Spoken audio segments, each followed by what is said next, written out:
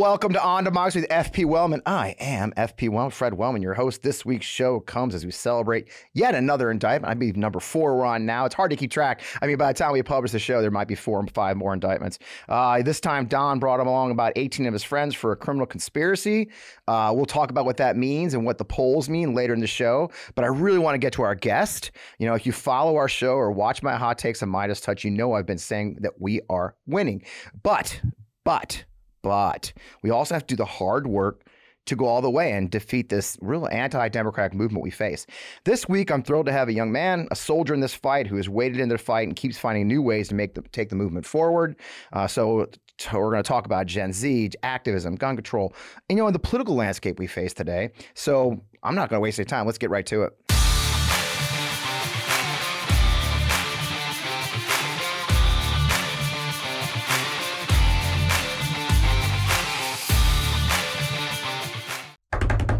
Oh, man. Once again, I am Fred Wellman. Welcome to On Democracy, your host of the most here on the Midas Touch Network and everywhere you get your podcast. Hope you'll follow us there. Man, I am so thrilled to have David Hogg joining us today. He's a leader in the fight to end gun violence, a Parkland survivor, co-founder of March for Our Lives, and organizers helped lead one of the largest youth movements in our country. Now, he's co-founder of Leaders We Deserve, a new mission aiming to elect more members of Gen Z. David, welcome to the show. It's so good to finally have you in person. Thanks for having me, Fred. I'm truly honored. I think we've been harassing each other on Twitter for a while since not long after Parkland. It's funny. I tell the story often. You know, after you guys, I think you guys went on Ellen DeGeneres and some of those right wing nut jobs who you just love you. You know, we're harassing you. And I pointed out my own experience with loss, and it got crazy for a minute there. And here we are, all these years later, 5 years later. So it's been a joy watching you and the work you've put in. I mean, you are a lightning rod for these guys. And look, I'm not going to blow smoke up you, but I do. It's you've handled it really well. And I've been in that battle a few times myself as an old Lincoln Project guy, and it ain't easy, and it takes a chunk of you. So it's impressive that you've managed to stay in the fight. So you got a new fight, new pack launched. That's never easy. I've launched a couple of packs. I've ran a couple of packs. Everybody thinks it's going to be super easy. Like, hey, I'm famous. How hard can it be? You know, so you got some great press. You built a powerful set of supporters. Let's start. How is it going? Tell me more about Leaders We Deserve. Yeah, it's gone really great. We've had a phenomenal launch week. We've raised well over $100,000. Nice. And I think we're on track to raise several $100,000 more before the end of the quarter. And, you know, the thing that's most exciting about that to me is how much of it is just grassroots supporters from around the country. Last I checked, we have donors from pretty much every state. And it's super exciting. We have a lot of monthly supporters as well that are invested in us in the long term that really help make the difference, because we need to get to work before election season. And for those of you that don't know, Leaders We Deserve is an organization that I started with Kevin Latta, Maxwell Frost's campaign manager. Maxwell is the first Gen Z member of Congress. Yeah. And the way that this kind of came about is when I was working in March for Our Lives, Maxwell became our first national organizing director. So he was working on the ground with the organization. And, you know, one of his first events that he was organizing with March for Our Lives was after we'd won the Virginia state legislature and the governor's race. We had, you know, all 3 of the state House and Senate and the governor, and it enabled us to pass gun laws. And the gun violence prevention groups on the ground in Virginia that had been working on it for decades, people like Lori Haas and many others after Virginia Tech had been working on this. And, you know, we had a bunch of students as March for Our Lives that wanted to go up to Virginia go to their state capital in Virginia to demand change. As they were doing that, though, a lot of our students, mind you, most of whom were high schoolers or just starting college, actually started getting a lot of death threats from armed counter protesters that were threatening to kill them if they showed up to practice their First Amendment rights of, you know, lobbying government and asking, you know, making their voice heard. And of course, a lot of our students were not able to show up originally because their parents weren't going to be okay with them having somebody like a 17 or 16-year-old threatened to be killed by some armed group. And obviously that's understandable. But what I said to Maxwell when he was talking about all this going down, as it was his first organizing event with March for Our Lives, was I said, you know, I know that this is really challenging, but I think what we should do is we should try to get a bunch of college students from around Virginia and like DC to show up in place of these students to go and lobby, knowing that, they aren't as at risk as a younger person. Yeah. And what we can do is, instead of showing up that day, what if we went in and slept in one of the state legislators that I knew? What if you all slept on their floor the night before, got up that morning and lobbied before the Alex Joneses of the world and others showed up? And they're like, you're crazy. They were like, that's cool, but that's never going to happen. And I said, okay. So we called up one of the state legislators who is, personally affected by gun violence. Yeah. And it actually ended up working. And I wasn't there for it because I had been working so hard over the past 2 years at that point that I had to take a break mentally. Yeah. Because I had been just going at it constantly my gap year. But this was when Maxwell really stepped up into that leadership role. And from that, they were by no means the only group there, but those young people, I think showing up despite the tens of thousands of armed counter protesters showing up outside, showing up and lobbying these state legislators and saying, you need to do this, is part of what enabled us to pass those gun laws for some of the most gun laws in a decade or more in Virginia, laws that will save lives, not just because those young people showed up, but I think in part of it, right, in the first place, because of course I want to give credit to the people that have been doing the work long before Parkland happened. Yeah. Doing the work in the Virginia state legislature after Virginia Tech to help end that. But that's when I got to know Maxwell. A couple of years later, Maxwell calls me up and he says, I'm really interested in running for Congress. And I said, well, you're 24, right? And you can't run.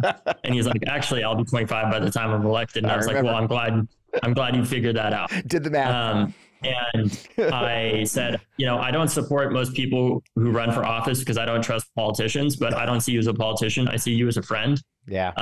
And I knew Maxwell would also need that support because he's not, super well politically connected. Yeah. And he's not from a super wealthy family by any means. He's an adopted young person who's been leading the fight against gun violence since he was 15 years old after Sandy Hook, when he went to the first national vigil for gun violence prevention when he was 15. Wow. And he asked his parents for that. I think it was for Christmas or something, to be able to go up to DC for that. I helped Maxwell in his race. Every morning I was on his kitchen cabinet. Yep. And every Thursday morning at 9 a.m., I'd be in my dining hall on a Zoom call with my mask on during COVID, talking with his team. And I remember when we started out, they were like, okay, we have $5,000 in our bank account. There are probably going to be 10 other people in the race. And there ended up being 2 former members of Congress, the then current Congresswoman's pastor, and a really well-connected state legislator. And I said, I don't care. We're just going to keep going, right? Yep. So I ended up raising Maxwell $380,000 wow. In his first 2 quarters from people around the country that, supported him. I shouted him out a lot on social media. Yeah. And from that, he, ended up winning. Yep. Despite being so young. He defeated 2 former members of Congress and won to become the first Gen Z elected person and the first member of March for Our Lives elected to Congress. After that, I know this is a long origin story, Fred. No. After that, good story. And Maxwell's done yeoman's work in Congress. I mean, that's the thing. It's one thing to get elected, but because of your the story you just told of activist background, that's why he's also effective, right? It's more than just one thing to get there. Look, let's be honest. There's 435 members of Congress. There's a whole lot of people out there just kind of wallpaper, right? I mean, on both sides. There's people who, just like you say, you don't trust them. They go up there. Their job is to kind of disappear, raise money for 2 years, get reelected every year. And Maxwell's gone a totally different direction. And that is the story you just told of being an activist at 15 and taking that to Congress. And we really need that. So you go on from there, you get him in office and start sparking an idea, I imagine, huh? Yeah. So I called up Kevin Latta, Maxwell's campaign manager, after his election. I said, what we did with Maxwell is really special.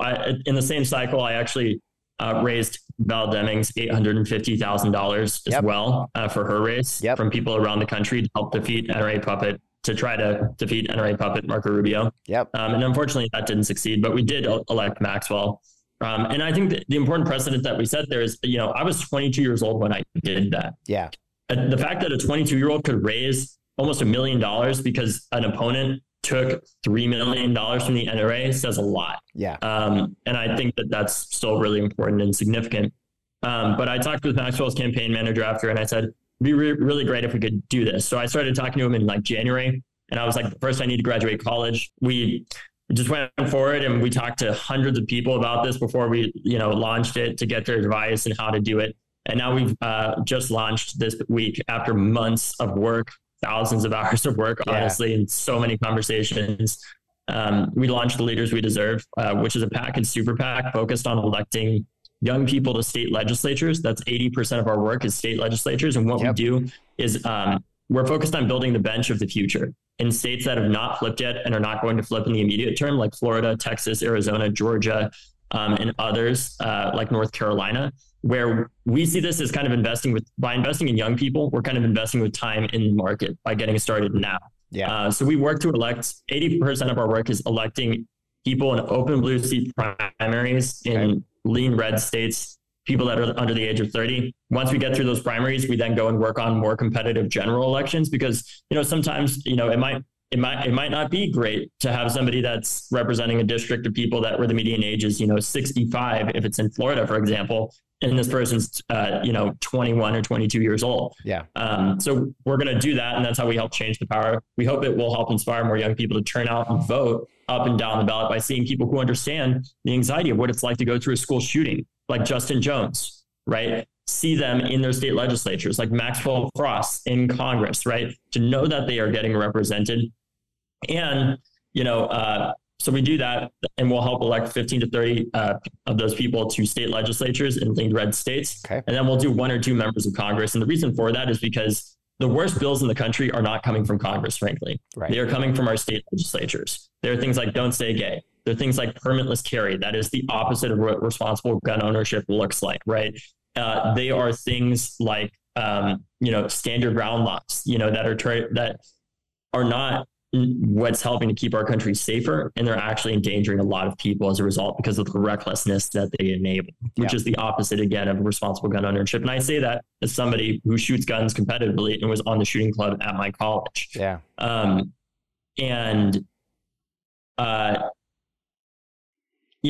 I think if we can help give those young people a voice in their state legislatures, if we can show them that there are people that understand them and hear them, it can help turn out young people to vote. It can inspire them to run for office in their state legislatures where they really can make a difference because there isn't a filibuster to deal with there. And importantly, we can start to pass progressive policies in a lot of these states eventually to see what we can get through the courts now. So when my generation outlives the Supreme Court, we can say, actually, this is why this is constitutional. And that's why I'm really hopeful about this project is we have the most important asset. Young people in our country have the 2 most important assets that you can have in politics that cannot be bought, which is the audacity to hope and know that our political system is broken, but it is not unfixable, and time. And the fact that we're going to outlive a lot of the people who are against us right now. The question is, what are we going to do about that legacy? And that's what Leaders We Deserve is here to do. So, I like it. And I think it's a noble mission. We talk a lot. I had David Pepper on the show the other day. Of course, he's a colleague. I was on. He's great. He's terrific. I actually work with Forgotten Democrats, which is the national version of Blue Ohio and Blue Missouri, which is focused on electing Democrats in those forgotten places, the hard red states where I think we talk about quite a bit. Forgotten Democrats that 23 Republicans ran unopposed last cycle, which is insane to include Paul Gosar and Debbie Lesko in Arizona. Another 126 Republicans didn't even have candidates, opponents that could raise $200,000. And so you talk about the numbers you're able to raise for Maxwell. Think about that. The average raise for 126 races was just $71,000. And that's, you can't even put up a fight. So it's really, I love seeing a new partner join the fight at this important level, at the state legislature level and Congress too. And so what does that look like? I mean, what are the kind of things you're going to do? Vetting candidates, looking for recruiting. I mean, you've got, I've seen your list, recruitment, day-to-day support, as you envision this, you got a small team and it's you're just starting out. So I'm not going to hold you to anything like, but what's your ambition as far as how you'll help some of these young men and women run for office? Yeah, well, I think part of what we're trying to do is, one, there are a lot of people who come to us that have not publicly announced yet that they're going to run, right? Have said that they're interested in running. Right. So, we want to be as strategic with our resources as we can and go after the lowest hanging fruit. There are young people that are really passionate and committed to creating change and represent the values of our generation. that are running for state legislature in places like Texas and Florida and others, we're going to work to support those young people, because we want to be as strategic as we can, and not make things harder on ourselves than they need to be. Yeah. Part of what we're also going to be doing too is we work very closely with groups like Run for Something and Emily's List, Yep. Who we talk pretty extensively with, that do amazing work. And quite honestly, Fred, have been like the best partners one could ever ask for, like in this work. They've been so amazing in terms of the advice that they've given us, and the resources that they've offered to us to, just help us become the best organization that we can be. Yeah. And a lot of what they do is, the candidate training side of things. So luckily we don't need to like reinvent the wheel, right? I think part of what we can do is work with those groups to say, we have these amazing candidates and they're going to help. What we work on specifically though, is for those candidates that have been trained or have been in elected office before and know how to run, is helping give them the right advice that they need early on to get started, like saying, how to be strategic about which endorsements you take or which ones, you don't, and understanding like how to do that, because in a lot of these races, it can, every district is different. And for these young people, it's like drinking from a fire hose when they're running. Yeah. We'll also help on getting them the right staffing to make sure that they have like good campaign managers, good staff, because a lot of these state legislative races are not like a congressional where there's a ton of people, but with the funding and support that we want to come in with, like we really want to plug them in and support them. And part of what that looks like is obviously like as a PAC, we'll be helping support these candidates financially. We'll also have a super PAC as well that helps to spend like on the independent expenditure side too in different ways, and coming in later on in those campaigns to support them as they start to get closer to the finish line. Yep. And with that too, just plugging them, giving them a bigger platform. I think that's part of what I'm trying to do as well, with my, following on Twitter and everything, to try to uplift these candidates so that people know it's, the gun violence prevention movement is much bigger than just Maxwell Frost, David Hogg, Justin Jones, Emma Gonzalez and others. There's thousands, there are hundreds of these of people, young people around the country that are the movement, right? And giving them a bigger platform, because I think historically, frankly, I think liberals have been very emotional investors in change. I think we wait for an Obama-like figure to be very charismatic and come along and save us. And he, of course, was amazing. But the reality is one person can only do so much. Yep. And the real way that change is made in the long term, and I know this from studying the history of the Republican Party, is investing every year for decades on end at every level of government and continuously getting better. It's like investing. If liberals were investing and conservatives were investing in the market, liberals would be emotional investors that are trying to time the market every 2 years with whatever they think the sexiest and newest thing is. Whereas conservatives have played the S&P 500 of change for 50 years now. Yep. And we're now seeing the results of that. And that's kind of what we're trying to reverse engineer here, is to invest in the next generation with time in the market. And the important thing too that we need for that, Fred, is like we got to get started early, way before election season, to recruit, help find these candidates, call them up and ask them to run if they aren't already. Right. But also to support their campaigns early on. The reason why Emily's List is called Emily's List is because it's an acronym.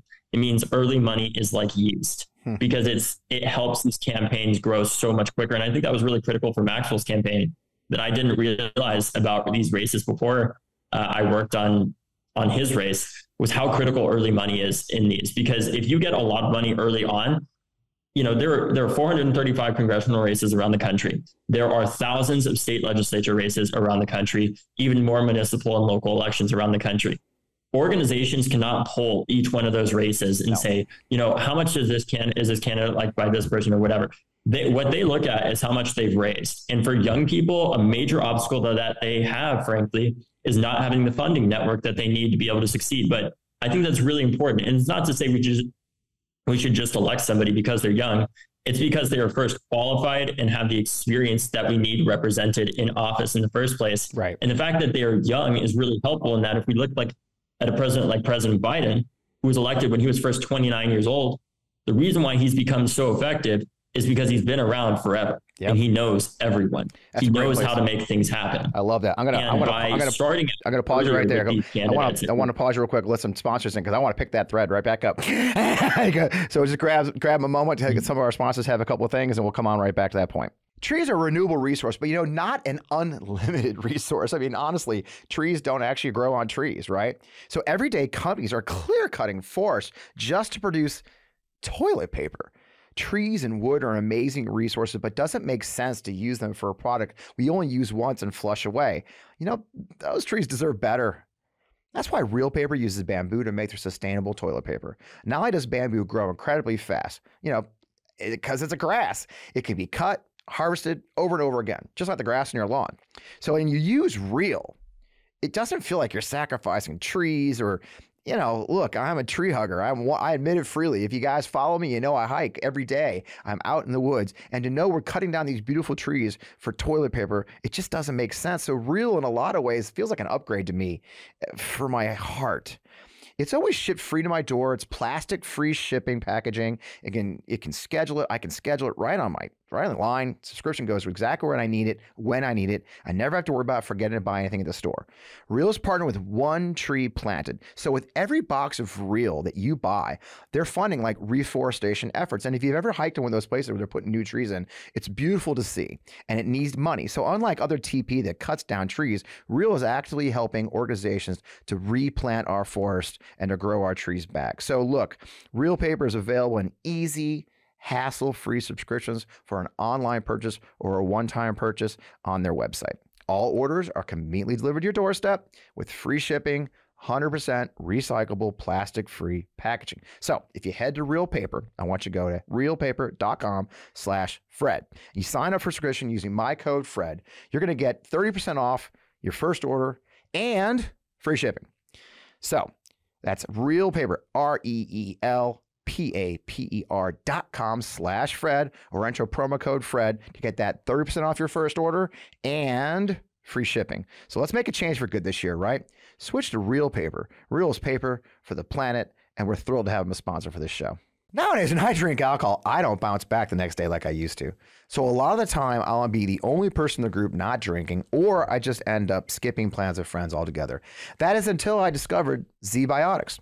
Now, Z-Biotics Pre-Alcohol Probiotic is the world's first genetically engineered probiotic. It was invented by PhD scientists to tackle rough mornings after drinking. So here's how it works. When you drink, alcohol gets converted into a toxic byproduct in the gut. It's this byproduct, not dehydration, that's to blame for your rough next day. Z-Biotics produces an enzyme to break this byproduct down. It's designed to work like your liver, but in your gut where you need it most. Now, just remember to drink Z-Biotics before drinking alcohol, drink responsibly, and then get a good night's sleep to feel your best tomorrow. The first time I tried Z-Biotics was I was heading out to a night out and a great concert all night long. As instructed, I drank a bottle of Z-Biotics before any alcohol, and I was amazed at how good I felt the next day. Every time I have a Z-Biotics before drinking, it makes such a difference the next day. I mean, even after nice drinks the night before, I know I'll be able to get back to my daily routine. Like you guys know about my 3-mile daily walk or, just hitting my garden with ease. Give Z-Biotics a try for yourself. Go to zbiotics.com/Fred to get 15% off your first order when you use code FRED at checkout.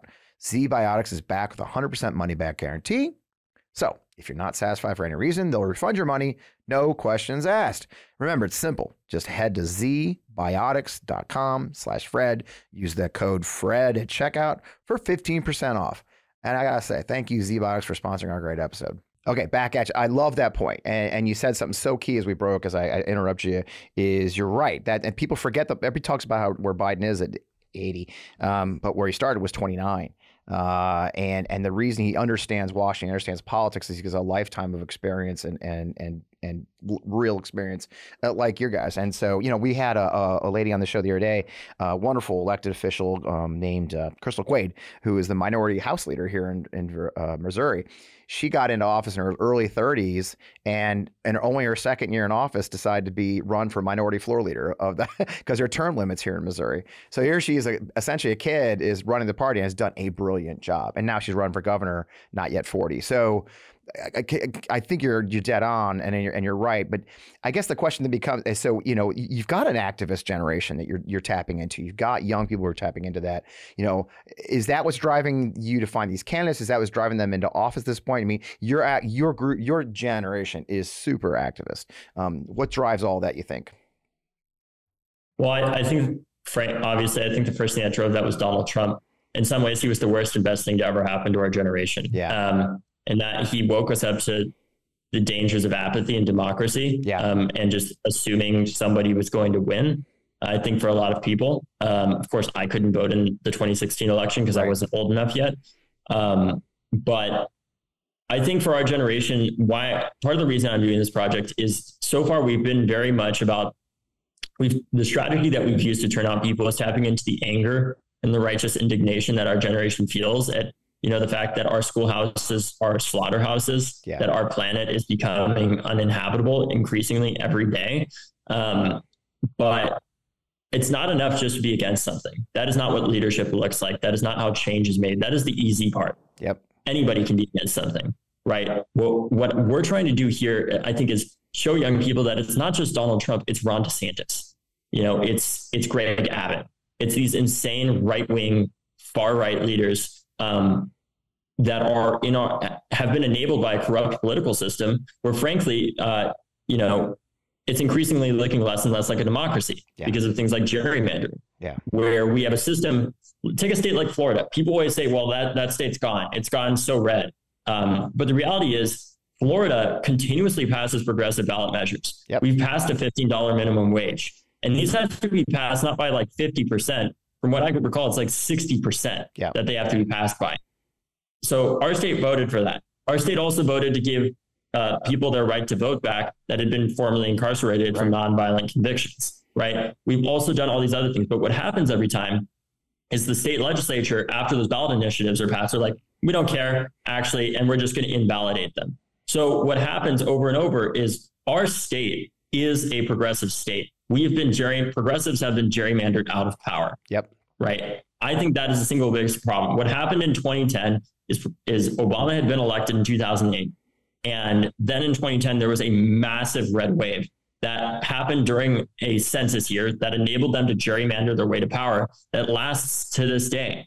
Right. And we've been living with the consequences of that ever since. And that's why we have a system where, yes, we can vote in our country, but what does that, how much does that really matter in terms of the power that we have if we have a system where politicians are picking their voters and voters aren't able to pick their politicians because of the way that they draw these congressional districts and the lines for a lot of these state legislative seats. It's an incredibly corrupt system that is extraordinarily harmful to our democracy and the health of our nation, because most of the people, just look at gun violence, most people support stronger gun laws, whether it's universal background checks, extremist protection orders, or something like that. But the reality is the reason why we can't get that passed is the filibuster. Once again, an anti-democratic thing that is not even in our Constitution, that subverts not just the simple majority will of the American people, but the vast majority will of the American people. We're talking like 80+% here that is being blocked by a tiny percentage of people in this country. And what gives me hope with this is that our generation is changing from being against something to being for something. And just, last year around this time, we passed the Inflation Reduction Act, the largest climate spending in American history, right? We passed the Bipartisan Safer Communities Act, the first gun law in 30 years. We passed hundreds of gun laws at the state level as well. We are increasingly for something, and young people have continued turning out at the highest rates in American history. And it's not just 50-50, right? We could have 100% use. This is one thing that always bothers me is, people always say, well, young people just need to vote more, but it's not that simple. If we just voted more in 2000, for example, 18 to 29-year-olds voted 50-50 for Bush and Gore. It doesn't matter if you had 100% turnout, if that's the case, that they're just canceling out their votes. But what's important now is young people are voting at the highest rates in American history in the past 3 elections. And they're not just voting 50-50. They're voting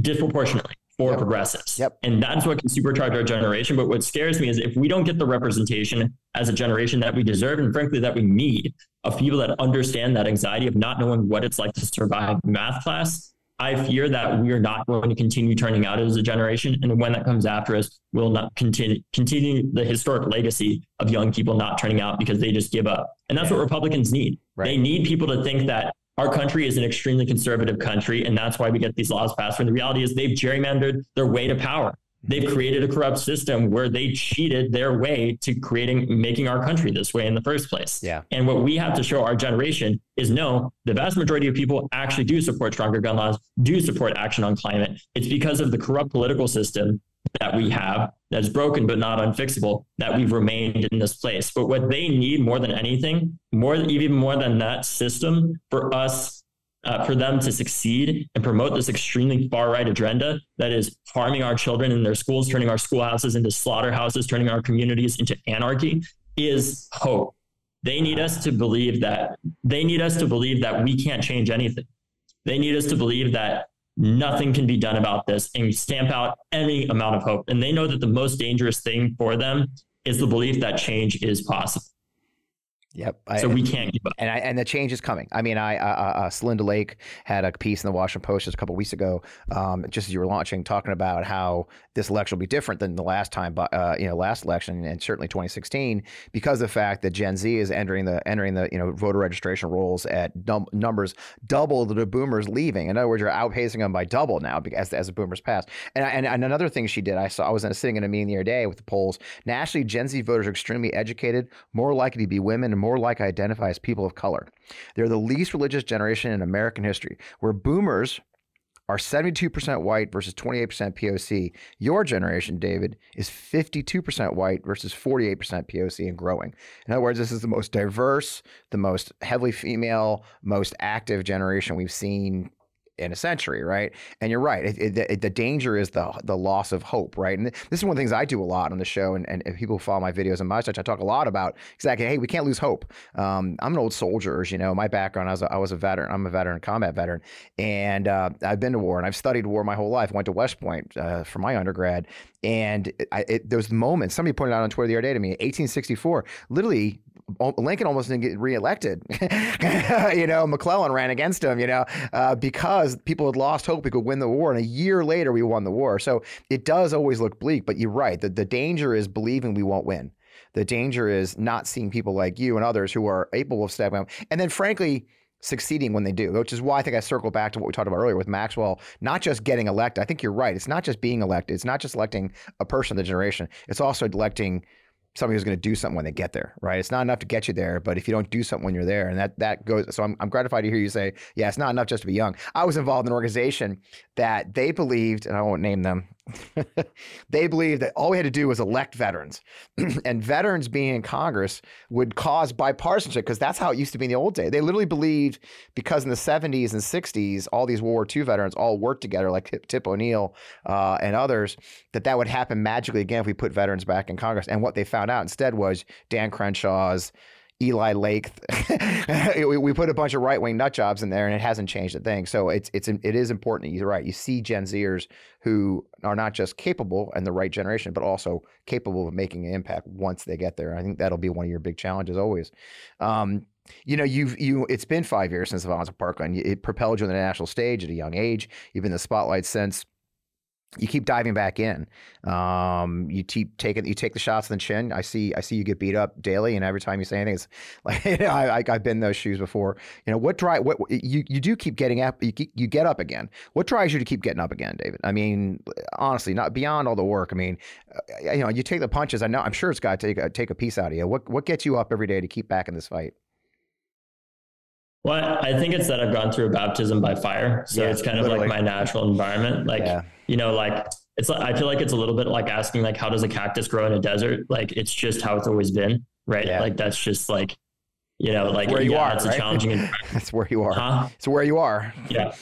You just make do with what you have in the environment that you're in, and you make do with the resources that are available to you. And I think a couple of key things to that have been, one, having a really great family around me, my sister, my parents, my dad's a veteran too.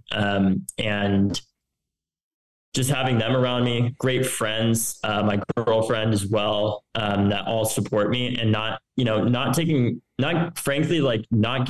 a shit about what other people think that I don't know a lot of the time. And knowing that, if the people are criticizing you who have enabled this system to continue for 30 years, where they say, we should only be talking about universal background checks. We need to be more moderate on this issue. Right. And kids continue to get slaughtered in schools. I think it's frankly fucking time to change it up and stop listening to the people who act like they know what they're talking about. Because on this issue, it's clear if they did, I wouldn't be talking to you right now, Fred. There you go. And I don't mean to be that disrespectful. There are great veterans of the gun violence prevention movement, but I'm talking about like political leaders that think that we need to be moderate on this issue. Nobody is voting for a Democrat because they want their AR-15 to be protected, frankly. Yep. It's not happening. Right. But that's also not to say we're not coming to take your guns or any, there's this whole conspiracy out there. I'm literally part of the shooting club I was at my college. I continue to shoot guns regularly. Yep. I'm not, first of all, I don't even know how that would logistically happen, but moving on beyond that point, right? The other thing is talking with people who don't agree with me has been the most helpful. Okay. I get a lot of horrible messages, as you can imagine, my DMs on Twitter back when like people could message me who weren't verified because Twitter changed that. But just horrible messages. And I actually started, I started responding to them, and I just started saying like, look, you might have just called me, an expletive that's so bad or some insult that I can't even repeat it on here. But I can respect that you don't agree with me, but I can't accept the fact that, neither of us wants gun violence to continue, and, that we can't find anything to agree on. And then, they try to continue to argue with me, and, sometimes they try to debate me. And I say, okay, is there literally anything I could tell you that would change your mind? And most of the time they say no. And I'm like, okay, well, it's not worth wasting my time trying to debate you, because I don't think that's productive in the first place. I think we spent 30 years debating this issue, and that's what's gotten us here. Right. And instead, how about we focus on what we can agree on? And then, I talk about like, there's this binary concept that the media has a lot of the time that you're either for only stronger gun laws, or you're only for talking about like addressing mental health or why somebody pulls the trigger. Right. And I think the mental health aspect is an important one to address, with caveat that like people who are mentally ill are far more likely to be a danger to themselves or to others. Yep.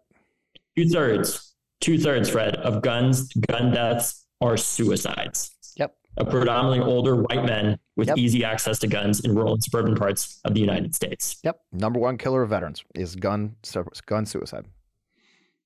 And I think we need to fund more mental health programs to help stop that, more educational programs for gun owners, so that they know, if they have a friend that's gone through a really bad breakup or lost their job or a divorce, they can talk to them and say, hey, like, I know you're having a really hard time. Like, would you like me to babysit your gun for a while? Yep. Just so that they don't have that easy access a lot of the time. And obviously that's a tough conversation to have, but it's better than giving a eulogy. Yep. Yep. And, I've seen that with different people, that I know that own guns that have done that before. Yep. And I think it's important to normalize that in a lot of like the gun culture, that like, it doesn't have to be the state that's like talking about it that much. It can be other gun owners that are looking out for each other and taking care of each other. Right. Friends and family. And anyway, so I talk to them about that, and I say, well, what about funding more mental health programs for the 2/3 against gun deaths or suicide? And they're like, yeah, I agree with that. I was like, cool, but you agree with me. And we find some other common ground. Like, do you think somebody who threatens to shoot up a high school multiple times with an AR-15, like the shooter at my high school is a 19-year-old that threatened to shoot at my school multiple times, should be able to legally own that gun? And they say no. I said, well, great. Then you agree with me, because we want to pass laws that would enable that person to be disarmed with a court order and a right to due process, right? Somebody who threatens to shoot up a high school, I'm sorry, I don't care how Second Amendment you are. If you threaten to shoot up a high school, you should not be able to have a fucking gun. Doesn't seem hard to me. Seems common sense. And it's funny how when you say it that way, you say, well, they've made threats. They want to kill people. We should probably secure their guns. Oh, yeah, I agree. You say, okay, good. Red flag law. What? No, I'm against red flag law. No, you're not. and it is that's the challenge, right? A lot of times it's the communications. We have to communicate better sometimes, right? Our opponents have gotten very good at making words bad. CRT, right? Red flag, gun. I think that's a place. Oh, before I go further, so let's do one more sponsor break, and I want to pick this conversation back up on your side. I don't know if you're like me, but the pain of trying to find what to wear is killing me. Most clothes are uncomfortable, never the actual size that I really am, and not to mention how much time is wasted for me trying to find a good outfit. So when you do have a good fit, you can only wear it for a few hours before you have to go to a meeting or a dinner date, and you have to change. Everyone wants to dress their best and look good at all times because, frankly, it's a confidence booster. Men are no different. Men's closets are due for a radical reinvention, and Rhone stepped up to the challenge. Rhone's Commuter Collection is the most comfortable, breathable, and flexible set of products known to man, and here's why.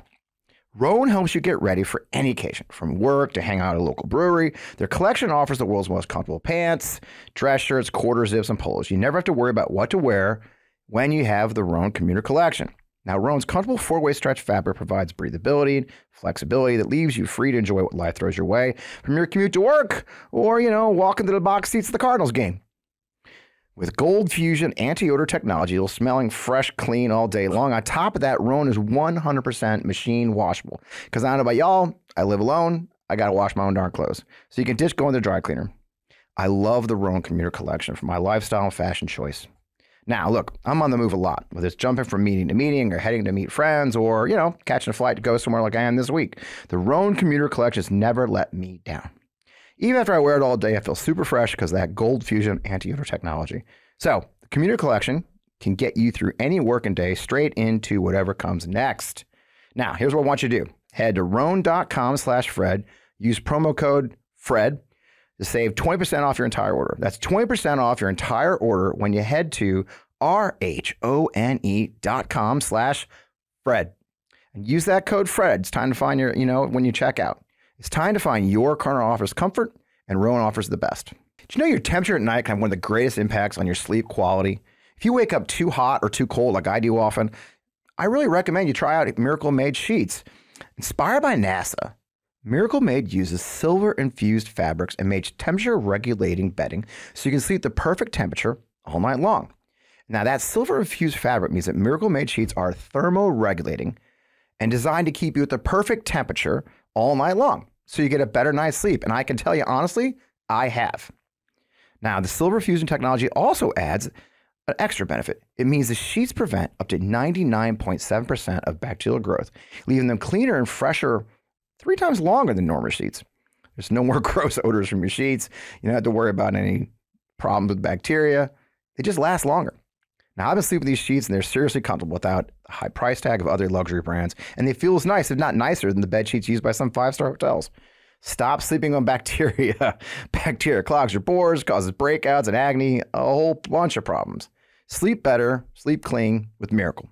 Now, go try miracle.com/Fred. That's go to trymiracle.com/Fred to try Miracle Made sheets today. And whether you're buying them for yourself or as a gift for a loved one, if you order today, you can save over 40%. And if you use that promo code FRED at checkout, you'll get 3 free towels and save an extra 20%. So Miracle Made is so confident in their product, it's backed with a 30-day money-back guarantee. So if you aren't 100% satisfied, you'll get a full refund. Now, upgrade your sleep with Miracle Made. Go to trymiracle.com/Fred and use the code FRED to claim your free 3-piece towel set and save over 40%. Again, that's trymiracle.com/Fred. Treat yourself. I love the products. I've been using them myself and sleeping like a baby. As you know, I have a big family, and that means there's usually a lot of garbage left over by the end of the week. And frankly, I used to feel really guilty about it, but then I got a Lomi. Now that I have a Lomi, it's changed the way I think about my food waste. Lomi transforms my garbage into gold at the push of a button. Lomi is a countertop electronic composter that turns food scraps into dirt in under 4 hours. Now I love composting. Plus, it's made cooking at home even more fun. There's no food rotting in my garbage, smelling up the kitchen. Thanks to Lomi, I only have to take out the trash like once a week, and it's hassle-free, mess-free, no more leaking bags. So here's something cool too. I turn my waste into nutrient-rich dirt that I can feed to my plants, my lawn, and my big garden in my backyard. That means it's not going to landfills and producing methane gas.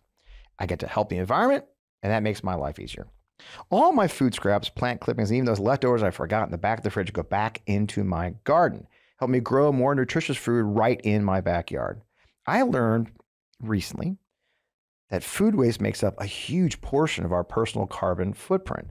So by reducing the amount of food I send to the landfill, I'm helping to do my part for the planet while also feeding my garden. So whether you want to start making a positive environmental impact or just grow a beautiful garden like mine, Lomi is perfect for you. So head to lomi.com/Fred and use the promo code FRED to get $50 off your Lomi. That's $50 off when you head to lomi.com/Fred and use promo code FRED at checkout.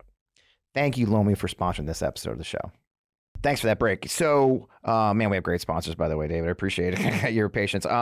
Yeah, I mean, these conversations have to occur, and our common language has been poisoned, hasn't it? In a lot of ways. I know you've seen this on your day. You know, our opponents are very good at creating words and making words that are common sense into bad. I think you tweeted the other day about defining woke. You know, Ron DeSantis and his war on woke is a perfect example. What the hell is woke, right?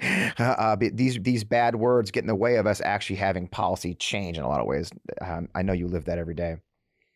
Yeah, and I think to answer like the question that you just asked as well, like ultimately what I'm getting at when I talk about talking with people who don't agree with me is that I've learned how to turn hatred into hope. Okay. And I don't see the people who yell at me and scream at me and say all these things about me. So much as people that hate me, although objectively many of them do, as much as I see them as people that have not had the chance to talk with me yet in the first place. Because 95% of the time, if those people continue talking with me that say those awful things, they end up apologizing. Yeah. Yep. I've had similar experiences. I've had people say, okay, talk to me. Why'd you just say that? Did you really just call me that name based on what? And so much of it, right. So much of it is just, frankly, a grift by like the leaders on the far right that like want to rally their base and demonize people like me to make more money for themselves.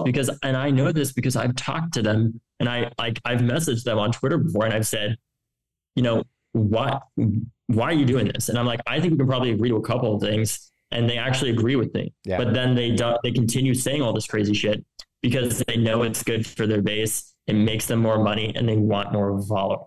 Yeah, Tim Miller was a guest on the show. You know, Tim Miller used to be RNC spokesman. His book, you know, the Why We Did It, talks a lot about that. The arc of the propaganda machine and the grift machine, where that anger, that coaxing that anger out of their followers, is now it's gone beyond dopamine. Now it's there's a financial windfall to be involved in that windfall, and it's not easy being the far side of it. I think the last thing I'd like to talk about is, and then I'll let you go. You know, you grew up in Florida. You struggled in Florida politics. I think is what's driving you here into this thing. You know, you see DeSantis out here. He seems to be flaming out. I'll be talking about that after you depart. The numbers are just falling apart. I guess that's sort of inevitable. I think I talked to so many people who lived in Florida or watched his arc, and very few are actually surprised by him flaming out because of the fact that he's built, like you said, he's built a gerrymandered legislature to rubber stamp a lot of his stuff. Is there hope in the flame out? Do you see hope in the flame out of Ron DeSantis? Is that the wrong question? If it's the wrong question, tell me I'm crazy. I think that there can be hope, but I think it's important to note that the reason why I've talked with a lot of people and pollsters about why this has happened. Yeah. Just in general conversation. And I think one of the most important points that I've heard is that the reason why Ron DeSantis has flamed out in the way that he has is because he's trying to be Trump, but he doesn't have the economic message. Mm-hmm.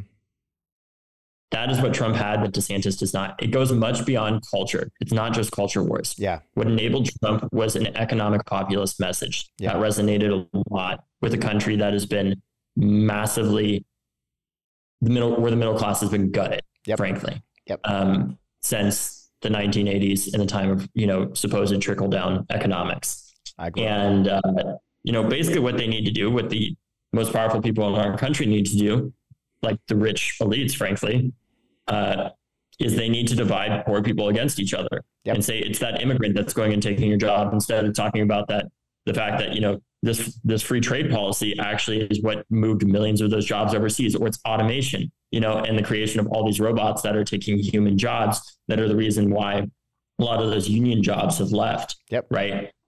And they need people to be divided against each other, so that they don't point the finger sideways instead of upwards at the people that are actually benefiting most from our division.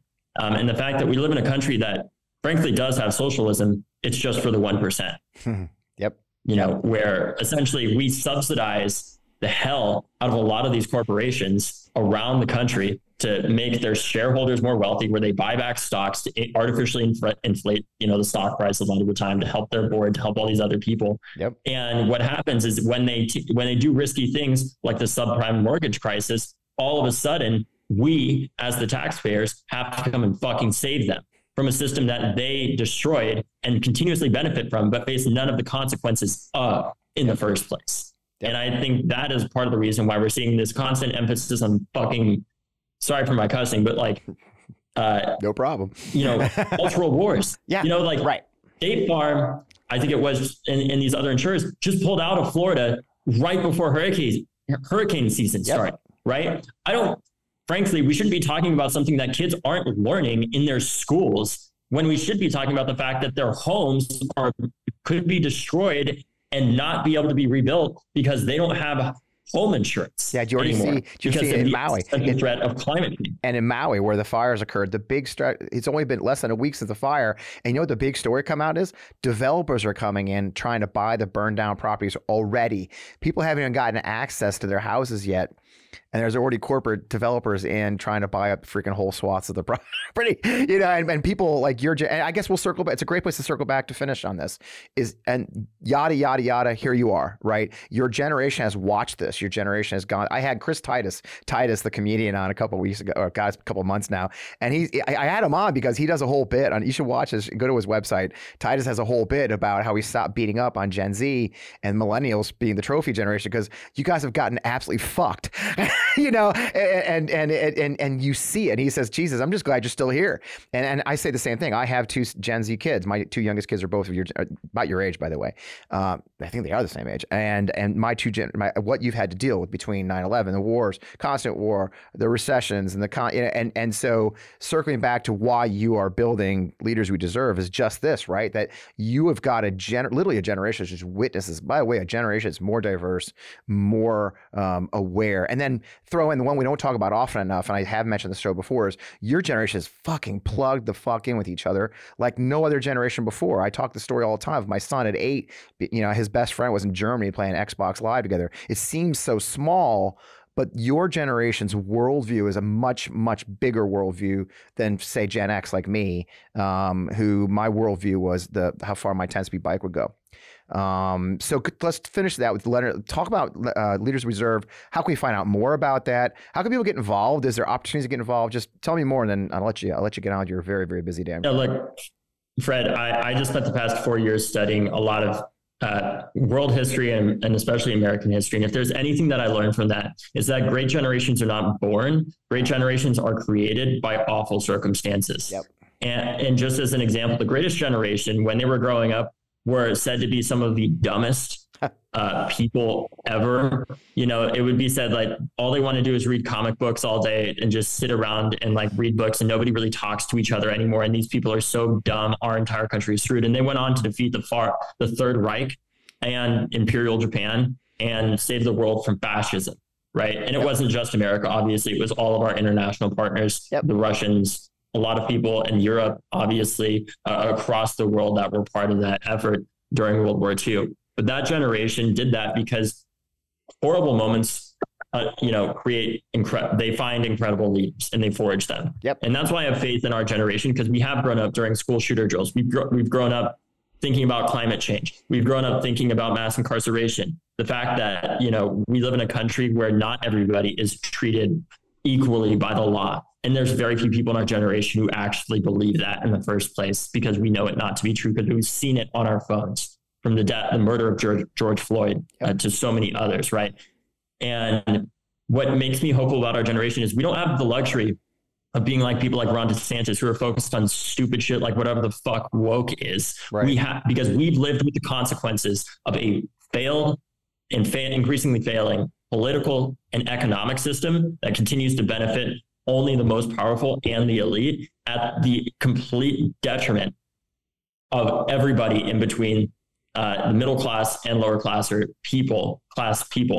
And our generation we don't have the luxury to focus on bullshit distractions, frankly, because we're dying of the consequences of the real things we need to focus on, like climate change, like gun violence, mass incarceration, and so many other things as well, including fighting these abortion bans as well. That is why I have faith in our generation, because even if right now we don't have all the leaders that we need, we're going to have the leaders that we deserve, because our entire lives, we grew up in school alongside our ADCs, learning the mantra of run, hide, fight to survive a school shooting. And it's time for our generation to repurpose that. We need to start running for office, and we need to stop hiding from the responsibility that we have to create a more perfect union for future generations, where schoolhouses are schoolhouses and not slaughterhouses, where students are students and not forced student activists because their classmates died in a school shooting, where they can just be students in the first place. And we need to start fighting for a future where politicians do their damn job and kids can just be kids. Yep. In the first place. Well, and that's why we're doing this with Leaders We Deserve. And if people want to support that work, we really need it monthly. So I would ask everybody that's out there that can to donate $10 a month at leaderswedeserve.com. It really makes a difference. Every day, actually, I try to call up some of our small dollar donors. And just yesterday, I called up one who's a veteran from Florida that donates $3 a month. Just call him and thank him. And the reason why he said he gave, he's a grandfather. He said, he believes in our generation to help create the mess that a lot of people in his generation made. But what I said too is, we've also had great leaders in previous generations, and we're working with them. People like Jamie Raskin, people like Chris Murphy, people like Jan Schakowsky and others who are on our advisory board, because this is not about our generation saving us. All of us have to save us and work together. And I'm proud to say that young people are obviously providing a lot of inspiration for that. But we need to take that inspiration and spread it to all generations and show them what Gen Z already knows, which is that change is possible. And we need to remind older generations that it still is, even if it hurts to get out of bed in the morning, right? A little more than it did when they were younger. And if people want to support that, they can go to leaderswedeserve.com. I love it. What a great place. Man, I enjoy talking. It's been way too long until we finally got this opportunity, and I hope it's not as long next time. And I love the mission you're doing. There's place for all of us. I love that this is a mission that augments a lot of other people. Part of my frustration on the Democratic side is that we don't do coalitions well, and so I'm thrilled to have another fighter in the battle with us. So good luck to you, man. I really appreciate your time. Thank you. Yeah. Thanks. Our kids. Massacre at an elementary school. Our planet. Wildfire threatening homes and lives. Our freedoms. New laws banning abortion. Our democracy. Thousands storming the Capitol. Are all under attack. Far-right leaders in Washington and state capitals across the country are threatening everything we care about. But our generation refuses to back down. In 2018, we shattered youth voter turnout records. In 2020, we helped power President Biden to victory, and in 2022, we were critical in holding off a Republican red wave. Now, we're not just voting, we're running for office, and we're winning. But we need to elect more of young, fearless progressives to Congress, and especially our state legislatures. Democracy is being lost at the State House and preventing us from having the future that we know we deserve to live in. That's why we're launching Leaders We Deserve, a grassroots political organization that will do just that. We need everybody, multi-generational, coming together to fight for the world we deserve. So many times in our nation's history, young people have led the vanguard of change. Join us as we build off that legacy and reshape the balance of power by electing more leaders we deserve.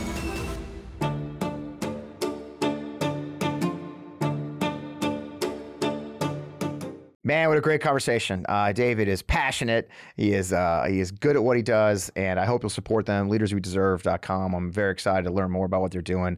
A lot of these groups start up. It's hard, but you can see why I have hope for this group. They've built a great team. They have a great set of advisors who are going to help them get there. So check it out. Trump got indicted again, as I mentioned. It's kind of like a broken record at this point. The indictments in Georgia, though, are very different. Fani Willis and Fulton County aren't like these other jurisdictions. You're not going to see anybody fawning over Trump down there. The sheriff already announced they're going to get his height weight. By the way, go to my Twitter or X or my Instagram if I'm actually running a contest to see what his actual weight is. Because if you remember, Ronnie Jackson said he was 6'3" and I think 239 in 2018, which was met with great skepticism, needless to say. So join my that thing. But one of the interesting things is the way this is so different. And my friend Ron Filipkowski, who's a former guest, of course, has his own show on the Midas Touch Network, as well as he's putting stuff on our website. He put a piece on the Midas Touch website, MidasTouch.com, about how this is a very different. He has a great layout of the conspiracy. But this is different. There's a tape of the call. Okay, we've heard the tape of him calling up looking for 11,000 votes. And another one that's different too is there's real victims in this. Okay, I think a lot of the times we kind of blown off the Trump crimes, if you will, because they're somewhat, quote, victimless, right? That the documents, they're top secret, but nobody got hurt. The New York corporate case, well, that was just him giving money. He fudged his corporate records. even the January 6th, the indictment we have from Jack Smith for the January 6th doesn't get to the violence or anything like that. It's just mostly the trying to get the votes. Somewhat victimless, although I would argue they are victims. But let's remember Shay Moss and Ruby Freeman. Okay, they figure very prominently in this indictment in Fulton County. Okay, the pressure on them, sending emissaries to try and get them to confess to their crimes to the point where they had to flee their homes. Okay, if you remember, Shay and Ruby testifying before Congress was very, very powerful. Imagine those two ladies in front of a jury in Fulton County, Georgia, and you have to understand just how freaking scared Trump and his co-conspirators really should be. And they're going to be. Oh, and the icing on the cake is that Georgia is one of those states where the governor can't just pardon you. There's a pardon board. And one of the things they stipulate is you actually got to serve your sentence. So they're not going to get out of jail free because they installed a Republican to cover their ass. So this is a very different one. But, those are the wheels of justice turning, but are the wheels of politics meeting them? And I would argue that the wheels of justice and the wheels of politics aren't just on different vehicles. It's on a different road in a different fucking time zone. Okay. They're so different. But there is, again, I'm the hope guy around here, which is weird, I know, but here we are. And so there's some polling out. New York Times did a really great, well-documented reported story a couple of days ago this week talking about the impact on Trump's campaign with all this. And there's no surprises per se. His fundraising's through the roof. What I found fascinating, though, in that was his indictments and the way he's managed the announcements, the indictments, and the fundraising. He has basically taken all of the oxygen out of the Republican race. Even the RNC was actually, believe it or not, it's hard to believe right now, but the RNC was somewhat distancing themselves from just endorsing Trump on everything as the primary season kicked off. So it wouldn't look like they stopped doing joint fundraising with him until the indictments came out. And now the RNC's back. Do you stand with Trump? And so the oxygen of the Republican primary is gone. Look, you're going to see the horse racing. You're going to see all these people talking about it. Vivek Ramaswamy and his whatever stupid fucking new ideas of the day. Chris Christie's out there throwing hand grenades. DeSantis is hopeless. But let's be very, very clear. This campaign, as my friend Jeff Timmer says, barring his aorta doing what it should do, he's going to be the nominee for the Republican nominee. Here's a poll for you right here. The latest from Morning Consult shows Trump up 57% over the nearest competitor. In this one, 16% Ron DeSantis, followed by Vivek and Pence, and 57% is a pretty big number. And then a new AP poll. Now let's go to hope. Okay, let's switch to hope. Yes. It's having an impact nationally. AP poll finds that 35% of Americans have only 35% of Americans have a favorable view of Trump, and 62% have an unfavorable view of Trump at this point. While, 7 in 10 Republicans view him favorably. So there is a disconnect between the Trump passionate supporters and everybody freaking else. And we've always said that number is not as big as it needs to be for him to take national office. He did lose in 2020, clean. And I tell you what, with these numbers holding, I don't see it changing. If you go head to head, it's still early, but Biden does beat Trump 43-41 in the latest AP poll. Against DeSantis, Biden's pulled apart by 6 points, 43-37. Again, such low numbers. When you talk 43 and 41 as numbers, that means there's a whole lot of people that haven't committed. But when you talk about a 62% or plus unfavorable view of one of those candidates, it says things. So, contrary to popular belief, he's going to win, and all I can think of is this picture from the finale of Dr. Strangelove, or How I Love the Bomb. And this is when Major King Kong, the B-52 pilot, rides the bomb into the Soviet Union. And that, to me, folks, is the perfect encapsulation of today's Republican Party, waving their hat, shooting their six-shooter, riding a nuclear bomb straight into the ground, where it will explode and immolate all of them in a nuclear cloud. And that is what they're doing, supporting my friend Donald J. Trump. So, as I mentioned earlier, I am still the national chairman of the Forgotten Democrats. Our goal is to keep up this fight. Our goal is to get more people to run for office at the congressional level. Our hope is that we can fund some Democrats. The least first, our unique FEC model allows us to actually crowdfund your money amongst multiple candidates. The 75% of the money goes directly to candidates. We're not going to run any IE. We're not going to run the other 25% goes to doing things like my friend David just mentioned, supporting the candidates, helping them find good support, giving them mentorship, the actual operationals. We will not be doing any IE campaigns. None of the money you give to Forgotten Democrats goes towards running ads. I've done that business and I'm out of it now. So we have a wonderful new Zoom. Our first town hall, our second town hall is going to be next Tuesday. I've got, if you've watched the show for a while before I joined even Midas Touch, actually my first show on Midas Touch was Dennis Aftergut, who's a former federal prosecutor. He's going to lay out all these charges against Trump and what it really means. You can ask him questions. You never get a chance to really ask my guests any questions. But if you join our Zoom for Forgotten Democrats here on Tuesday, you can ask Dennis some questions in the chat, and we'll get him some questions, as well as a wonderful candidate in Idaho named Kaylee Peterson, who's running for the second time in an incredibly crazy district she has some incredible stories to tell. So that's next Tuesday. I hope you'll join us. It's the easiest way to get involved and get hold of us. Of course, it goes to ForgottenDemocrats.org, but you can just text Fred to 33777. It's on the screen. Just text Fred to 3377. Follow the prompts. Get on our email list. You'll be notified of our town halls and all those things we do. I would love to have you part of that community. In the meantime, we are here on the Midas Touch Network. We're, of course, on my Substack, fpwellman.substack.com. As always, I am still on X/Twitter at FPWellman. On Instagram, we're having some fun. FPWellman Official. On Threads at FPWellman Official. I would love to have you come. As we say every time, like, subscribe, please share, tell your friends, show what this movement's all about. We're so proud to have you if you're part of the Midas Touch Network or finding us elsewhere. Like, subscribe, share, leave a great review, leave a comment. I read most of them. I just love being a part of this community. I love you being part of our community here for On Democracy. I can't wait to see you next week. As always, we're supported by our friends at Vi Media, owners of Half Coast Studios, where we appear every week. VIE.media. They are a terrific organization for your digital fundraising or digital needs. And with that, I think we said a lot. What a great show. I will see you next week. I'll see you on the Midas Touch Network. Check out all my videos in there and my hot takes. I've got I got some really good ones this week. So check out all of our videos on Midas Touch Network and subscribe. Hit that button. Talk to you next week.